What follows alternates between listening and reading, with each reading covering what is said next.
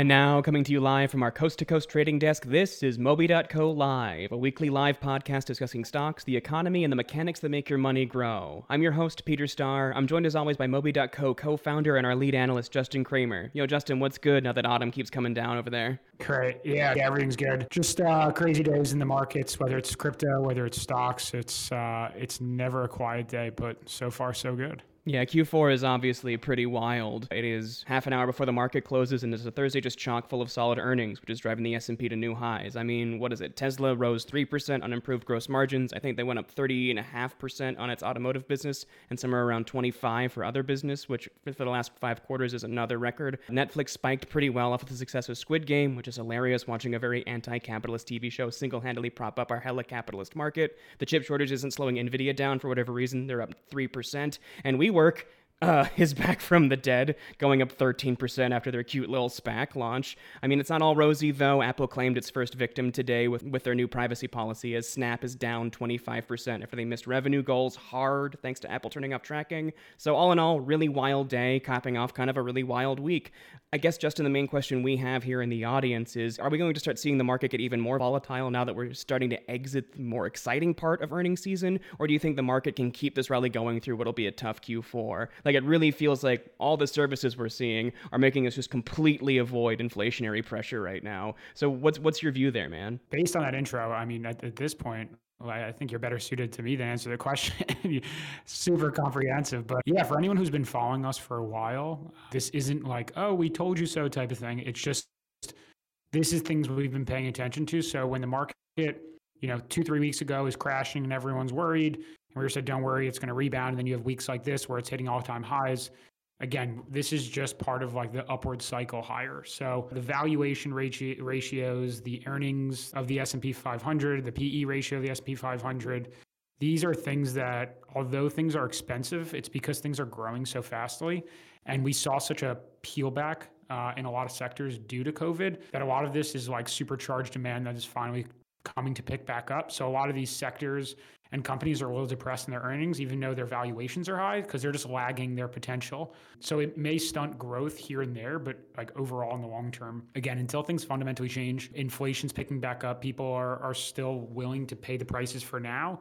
We're continuing to be long. If inflation spikes another 5%, then maybe this conversation changes. But given where we are today and where it looks like things are headed, we're still going to be long. And then you mentioned the Snapchat thing, some privacy-related concerns. Kind of put out a slam piece on Facebook about a week or two ago, talked about iOS 14.5 and how it's going to be potentially the downfall of a lot of their advertising platform. And so when Snapchat comes out today, they report earnings and they're down 25% after hours. This is not going to be a challenge that is isolated just to them. This is going to be a wide-felt issue around Facebook, around other social media giants, Pinterest. We have a piece later coming out on Pinterest and PayPal and the rumors there. And so this is going to be a problem for a lot of platforms out there, especially on mobile, as tracking and third-party cookies comes to an end. So long story short, still bullish on the market, a lot of headwinds for data privacy and some advertising platforms, but overall things are trending holistically in the right direction.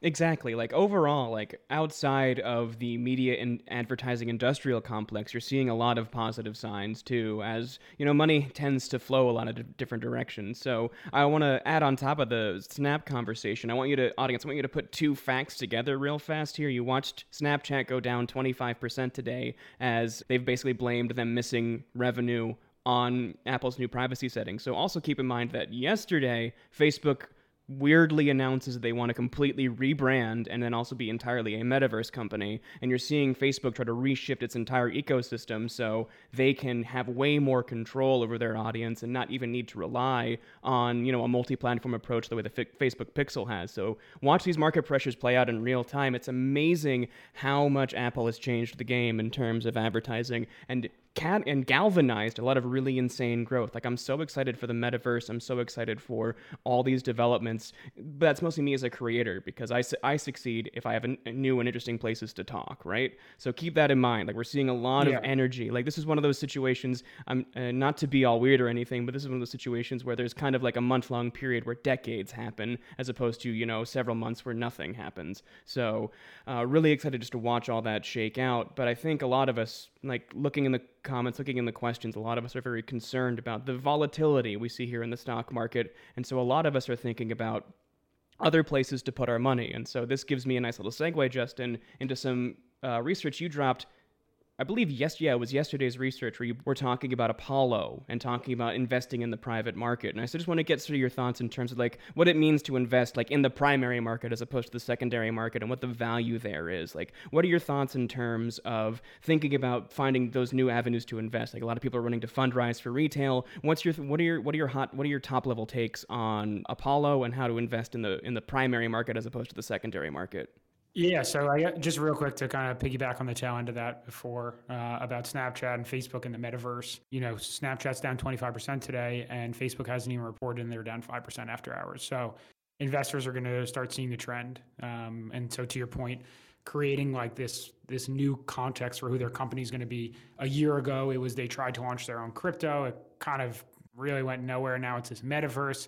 They're seeing kind of the light at the end of the tunnel, and they realize that like social media, especially from Facebook's perspective, is not necessarily going to be their long game. Instagram is still crushing, WhatsApp, a lot of the other platforms, but they're definitely looking to pivot in some capacity as they see a lot of things changing. So it's a really interesting thing to watch. And again, that's why we called it out last week, made a video on it, and something we're watching really closely. But yeah, outside of that, kind of relating more towards your later question as it is for Apollo. And this is like something that we've been wanting to write about for a long time, especially with like the rise of crypto and people investing in other assets. It's like, okay, well, are equities what they used to be? Are there better returns elsewhere? Can we invest in crypto? How do I invest in private companies? Can I invest in real estate? Can I invest in all these things that historically I haven't had access to? And today the answer is largely no, or the ease of doing it is largely no. But as more and more options kind of open up, those in theory should become easier, but there still is ways via the equity market to get access to those types of investments. And there's a company called Apollo that most people, if you've never heard of them, they're a large asset manager. And by investing in them, maybe it's not one-to-one exposure, but you're getting access to their entire portfolio. And so that their direct kind of results in terms of like their operating profits and what makes the stock go up and down is strictly incumbent upon the investments they make. And all their investments are in real estate, in startup tech companies, in crypto, and all these areas. So you're kind of getting like a culmination more or less of everything they do wrapped into an into an equity rather, and you can invest in them, get in, get out super fast. It's a way to get exposure, like broad exposure to all these traditional or less traditional rather asset classes that 99% of the population doesn't have. Most people can't go out there and buy an apartment building and get passive income via the rental. It's just not feasible. So like this is a really good way for people, for I'm sure a lot of people here to get exposure, do it cheaply, do it quickly, and if things don't work out, you can get out fast. Whereas if you're obviously going to try and sell a building, it's going to take some time, take some money. It's not so challenging. This is a really good alternative, something that we've had our eyes on for a while, and they're kind of in the middle of like a rapid growth phase right now. So it's a cool way to get exposure and not have to spend too much time digging into what's the best building, what's the best startup company, what's the best crypto coin. It just, they're doing kind of the hard work for you, and that's what you're participating with their stock.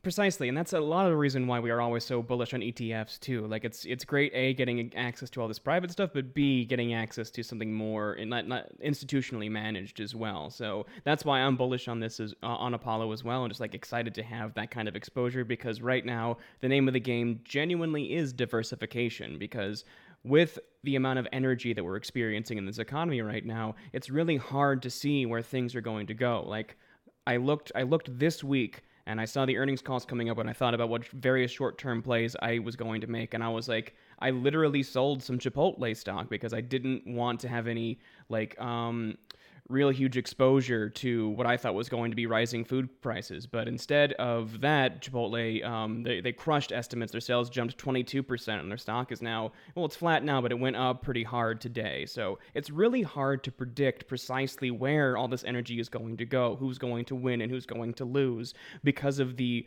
heat in this economy. You think the market's going to zig and it's going to zag. It's just the amount of upturns and downturns you're going to see. I never thought Nvidia would have its stock price go up, but it's just, doing so well despite a ridiculous chip shortage. There's a lot of good gaming news coming out, and sales are up. I mean, their earnings isn't until November, but there's still a lot of good sentiment driving their stock price up today. So that's the main thing to keep in mind. This is just so fundamentally hard to predict, and the ups and downs are just going to be a lot sharper during a period like this, which is pretty nutty considering we're here in Q4. So God help you if you're a day trader, and also just if you make all the right moves, it's a great time to be a day trader, but it's not really a philosophy that we super endorse. But that kind of gets me into various other ways the market is diversifying. And last week we talked about the coming rise in crypto, and lo and behold, not to pat ourselves on the back or anything, but almost right on schedule, Bitcoin hit new all-time highs. But then, thanks to leveraging, Bitcoin's now down to about 62. So literally, we talked about Bitcoin at 60. Now we're talking about it at 62 as opposed to it at 67K, Justin. So what's your view overall of the crypto space right now? I mean, I understand it's impossible to predict, but looking at this, do you see this October as more of a bull trap or the start of a bull run? What is your feeling right now in the crypto space as Bitcoin goes through this kind of goofy little bounce? Yeah, I mean, a lot of crypto kind of just in general follows trends. I mean, we're not really ones for technical analysis, but if you look at the crypto space, there's definitely a common theme in terms of you can use kind of past indicators to start predicting forward prices, whereas in the equity markets, a little bit more challenging to do. And so if you look back over the last 5 years, even earlier this year, you saw the spike kind of late 2020. It was around 20,000, then it surges up to 60 in 4 months. Goes back down to 30s for a while, and then obviously over the last month or two, it's really been going crazy. And you go back to 2017, it's floating in the 2 to 5,000 range. It spikes up to 20 or close to it, and then it goes back down into again the mid kind of 5,000 range for a few years until it spikes back up again. So, Bitcoin doesn't have a tremendous history. I mean, it's only obviously been around for so long, so it's hard to say, oh, this happened before, it'll happen again. But using kind of the indicators that we use, a lot of the proprietary tools that we use, it does look like it's starting to approach a point where there could be some sort of inflection point where either there'll be a crash and it'll likely start recovering to a certain level, stay there for a while until it makes its move upwards, or kind of then spike upwards and maybe hit 70 to 80K before making that eventual move downwards. We're looking at the charts in real time, and we're kind of at an interesting point where it could go either way. Not probably the answer everyone wants to hear, but it's kind of the truth right now. So for us as short-term, from a short-term mindset, we aren't allocating too much more. We already have some pretty heavy exposure. And then over the long term, as Peter has called out before, we're continuing to just dollar cost average in. If we see opportunities to buy in cheap, we'll get in. This is something we fundamentally believe in over the long term. Last year, we wrote a piece how we thought it was going to go to 100K. I mean, there's a real chance that happens this year, if not next. And so it's really the long-term game here. The days of getting even into hot NFTs are slowly starting to cool off. So you need to seemingly pick your opportunities wisely. And again, it's the responsible yet boring answer. Everyone wants to get rich overnight. We realize it's not fun waiting, but this is an asset class that is still very, very young and still has a ton of room to run. So, the TLDR of all this is, if you want to get in over the long term, great. It's hard to pick the top, it's hard to pick the bottom. But if you're short term trading it, we would likely stay away for now. There's a lot of downward pressure potentially coming. Exactly, because what you're watching is that incredible spike from 60 to 67 over a 48-hour period kind of drove a lot of leveraged interest into the space, and that's where you're going to get a lot of the really heavy volatility, people borrowing heavily to get in these leveraged positions that can just completely wipe themselves out. Bitcoin is not a place where you place your huge bets. You incrementally increase your bet over time. Ride this wave as best as you can. I think it's still going to go up from here. Buy in a little bit with that that money you're going to want to light on fire, and then get out when you think you're nearing that peak, because that peak always leads to a pretty significant crash as a lot of people start bailing. One thing I saw in 2017 was this absolutely incredible percentage switch where a lot of whales and older Bitcoin investors bought in really early in the rise, and a lot of like new investors bought in right before the top and kind of got washed until basically recently. So now's the time to kind of hang out and just wait it out and give yourself time to get the capital necessary to win the next bull run, right? So if you're still new to Bitcoin, if you're still like in a really small position, you're just kind of extending your speculative budget right now as you watch this go up. So the main thing is short Bitcoin's really weird. Medium Bitcoin's pretty interesting, and long Bitcoin, I mean, I don't see any reason why it can't hit 100K. But the question mark is now, is 100K this year or more like Q1, Q2, 2022?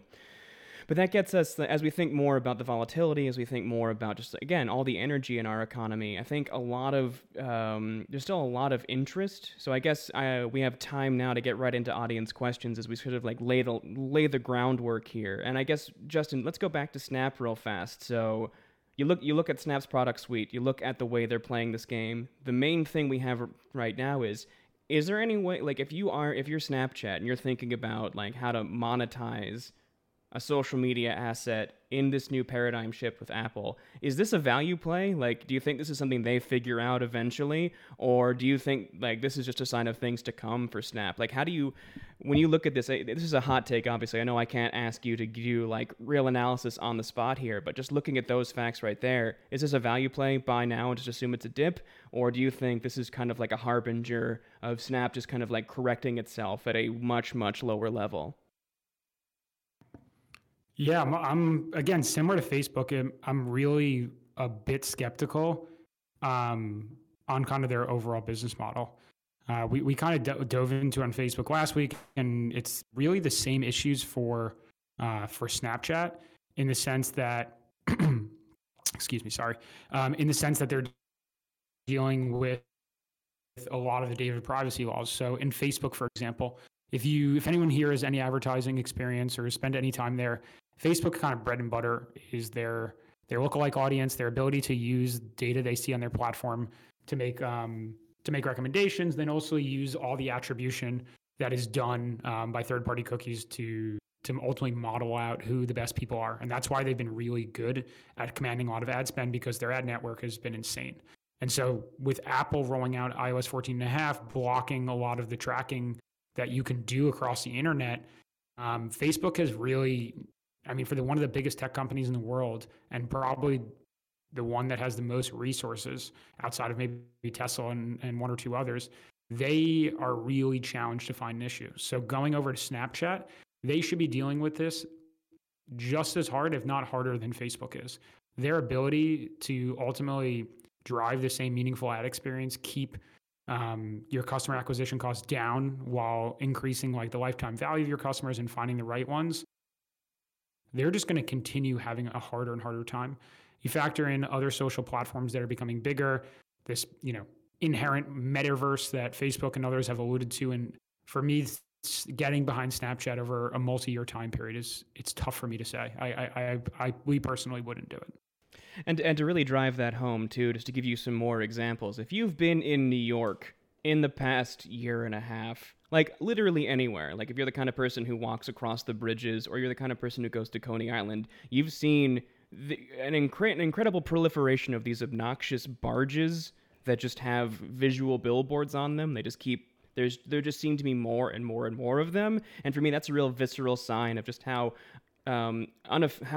advertising itself, the entire advertising industrial complex, is really beginning to lose a lot of edge and a lot of efficacy. And so I'm very concerned about advertising in general right now, because so much of the ads industry was propped up by conversion data. Like, you were able to really laser in your ad spend based on being able to track somebody from Facebook all the way to your website, all the way through their entire customer lifetime, really. And that's definitely going away. And without that kind of cost efficiency, there's an inflection point that may have already passed. However, that doesn't change certain other completely different approaches to advertising, which is what makes TikTok so incredible, because TikTok doesn't need to rely on conversion metrics. They are an incredible platform for virality, for old school advertising, which is just exposure campaigns, like really big advertisers throwing a lot of money to get as many eyeballs on their brand as possible. That's something that's still effective. It's one of those really wild things where we've completely gone back to like 1995 in terms of our ads paradigm as these data privacy laws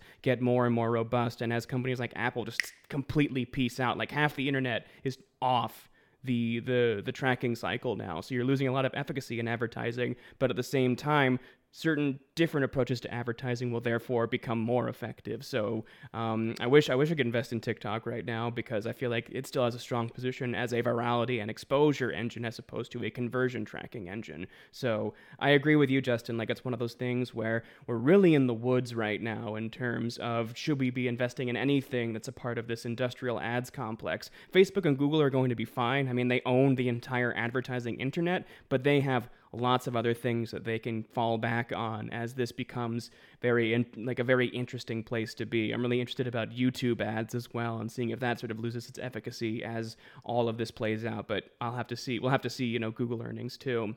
I guess we're really approaching the end here, Justin. I want to make sure we keep this to a tight 30 since we didn't have any technical issues this time. So that brings me to I'm going to give you a quick situation. I'm going to give you another quick buy the dip scenario brought to us by our audience. And I understand, once again, you might have had a chance to do a lot of research on this, but I want to get your thoughts.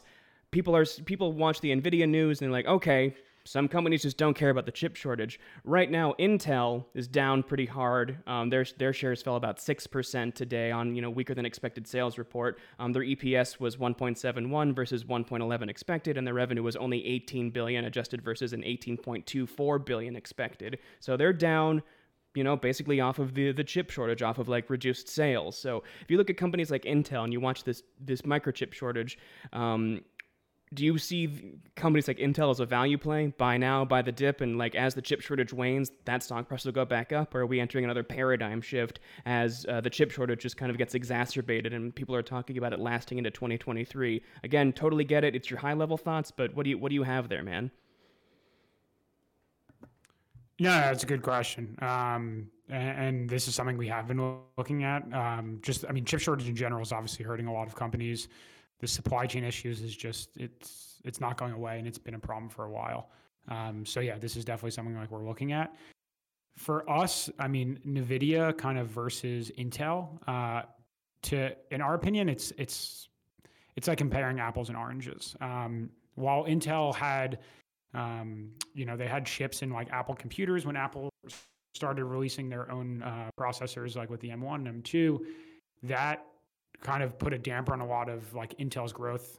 If it's funny saying that, but on Intel's steady, slow growth, where NVIDIA, for example, they're not reliant on one company like that. They're expanding faster than pretty much any other chip manufacturer out there. And so when you see the stock for them being up like 73% to date, and then even after hours, they're pretty flat relative to Intel, to your point, is down 10% after hours, and they're only up 12% to date. Again, it kind of goes back to the apples and oranges question. So to answer the kind of audience question here, no, I don't think Intel, this is a good buying opportunity for them. They're only up 60% in the last 5 years. Yes, they pay a dividend of 2.5%. But if you're looking for yield, I think there's better opportunities out there. And if you're looking for growth opportunities with not a ton of risk, I also think there's better opportunities out there. So we've kind of been a little bit hands-off Intel for a while now. And we do feel that way with a few of the other tech giants as well, and in terms of like the more legacy brands. So like, I know like Oracle, for example, is doing really well over the last year. But again, over the last 5 years, they're only up 150%, even though they're paying a relatively small dividend yield as well. Exactly. And from my perspective, like NVIDIA. And by the way, is it NVIDIA or NVIDIA? Like I feel really embarrassed. I've been mispronouncing that my whole life. Regardless, that they've been really satisfying that sort of angle in my portfolio for a while. So I haven't really felt the need to like get more chip or tech stocks there. Like NVIDIA's been like my entire play. But that's bringing us really close to that half hour. I think we've talked a lot about like a lot of the energy in the economy. We've really kind of given a good sort of benchmark for where we are in terms of this inflationary cycle. We're seeing how services can kind of dodge inflationary pressure for a bit and keep driving the economy up. And even places in meat space are doing pretty successfully as well, as long as, when you think about inflation and inflationary pressure, the only bad side of inflation is too much money chasing too few goods. And it looks like even though we're experiencing a lot of labor shortages, there's a little bit of production in other parts of the economy that are keeping up with those inflationary pressures. So it's kind of working out in a positive direction as long as we get to a situation where, production can keep up, as long as we can get through these supply chain issues. The main thing, of course, being those supply chain issues have been brewing since the beginning of 2020, and so if they're only coming to a head now, is it going to be the same amount of time to get out of there? And we're going to have to see that moving forward. But Justin, again, thank you so much for your time today, man. This has been a really awesome conversation. I really loved where we went with it. But any final thoughts from you as we begin to think about like this really like high moment in what it's potentially kind of roller coaster Q4? No, I mean, we just need to continue watching kind of just overall earnings, watching inflation if that picks up substantially, even though it obviously has over the last 12 months. Looking at certain assets, if they're becoming overbought to the point where it just doesn't make sense anymore, there could be an interesting inflection point in either direction over the next quarter. But again, right now, given the information we have, we're continuing to be long a lot of our positions. We've had a value tilt most this year, which has done pretty nicely for us. The fact that we've kind of mitigated some of the super growth names. And again, it's a strategy we're going to continue until things change otherwise. As things potentially, inflation picks up more, that should, if only, continue to kind of push alpha towards the names that we're holding. So long story short, we're continuing to hold long. Q4 is always an interesting time in the markets. You got a ton of money pouring in, especially into consumer names in terms of sales, people trying to hit their targets at the end of the year. It should always be an interesting time in the market. And again, we're holding long. Exactly. I'm so glad we chose to start this podcast in October and not in August or anything, because Q3 was so boring by comparison. I'm really loving riding the wave here in Q4. But either way, Justin Crater, co-founder and lead analyst here at Moby.co. It's been really awesome having you on this call. Live audience, thank you so much for all of your awesome questions. Again, if you have anything else, you can always just feel free to hit us up throughout the whole Mobyverse here on Discord. We love, answering your questions and engaging with you and, doing the research you want us to do. This is a two-way street, and we want to make sure that we are providing you the intelligence and research you need to build a portfolio you want to have as you continue to grow your wealth over time. Either way, audience, I really appreciate your time. I'm going to go ahead and read the credits here. Just so you know, this podcast is produced, hosted, and voiced by me, Peter Star Northrop. You can find more about us over at Moby.co. Feel free to follow us here on Discord. Follow us on YouTube as well. We just released an awesome video kind of going deeper into our position on SoFi after a piece of research we released last week. Follow us on TikTok just so I can keep juicing that algorithm. I'm very close to figuring it out and getting people excited about the market there on the Clock app. Either way, audience, I really appreciate your time. If you have any other questions, you can feel free to DM me directly as well. And for now, all I can say is I like to leave you with peace, love, and incremental gains. Everyone be well. Thank you so much. Have a great day.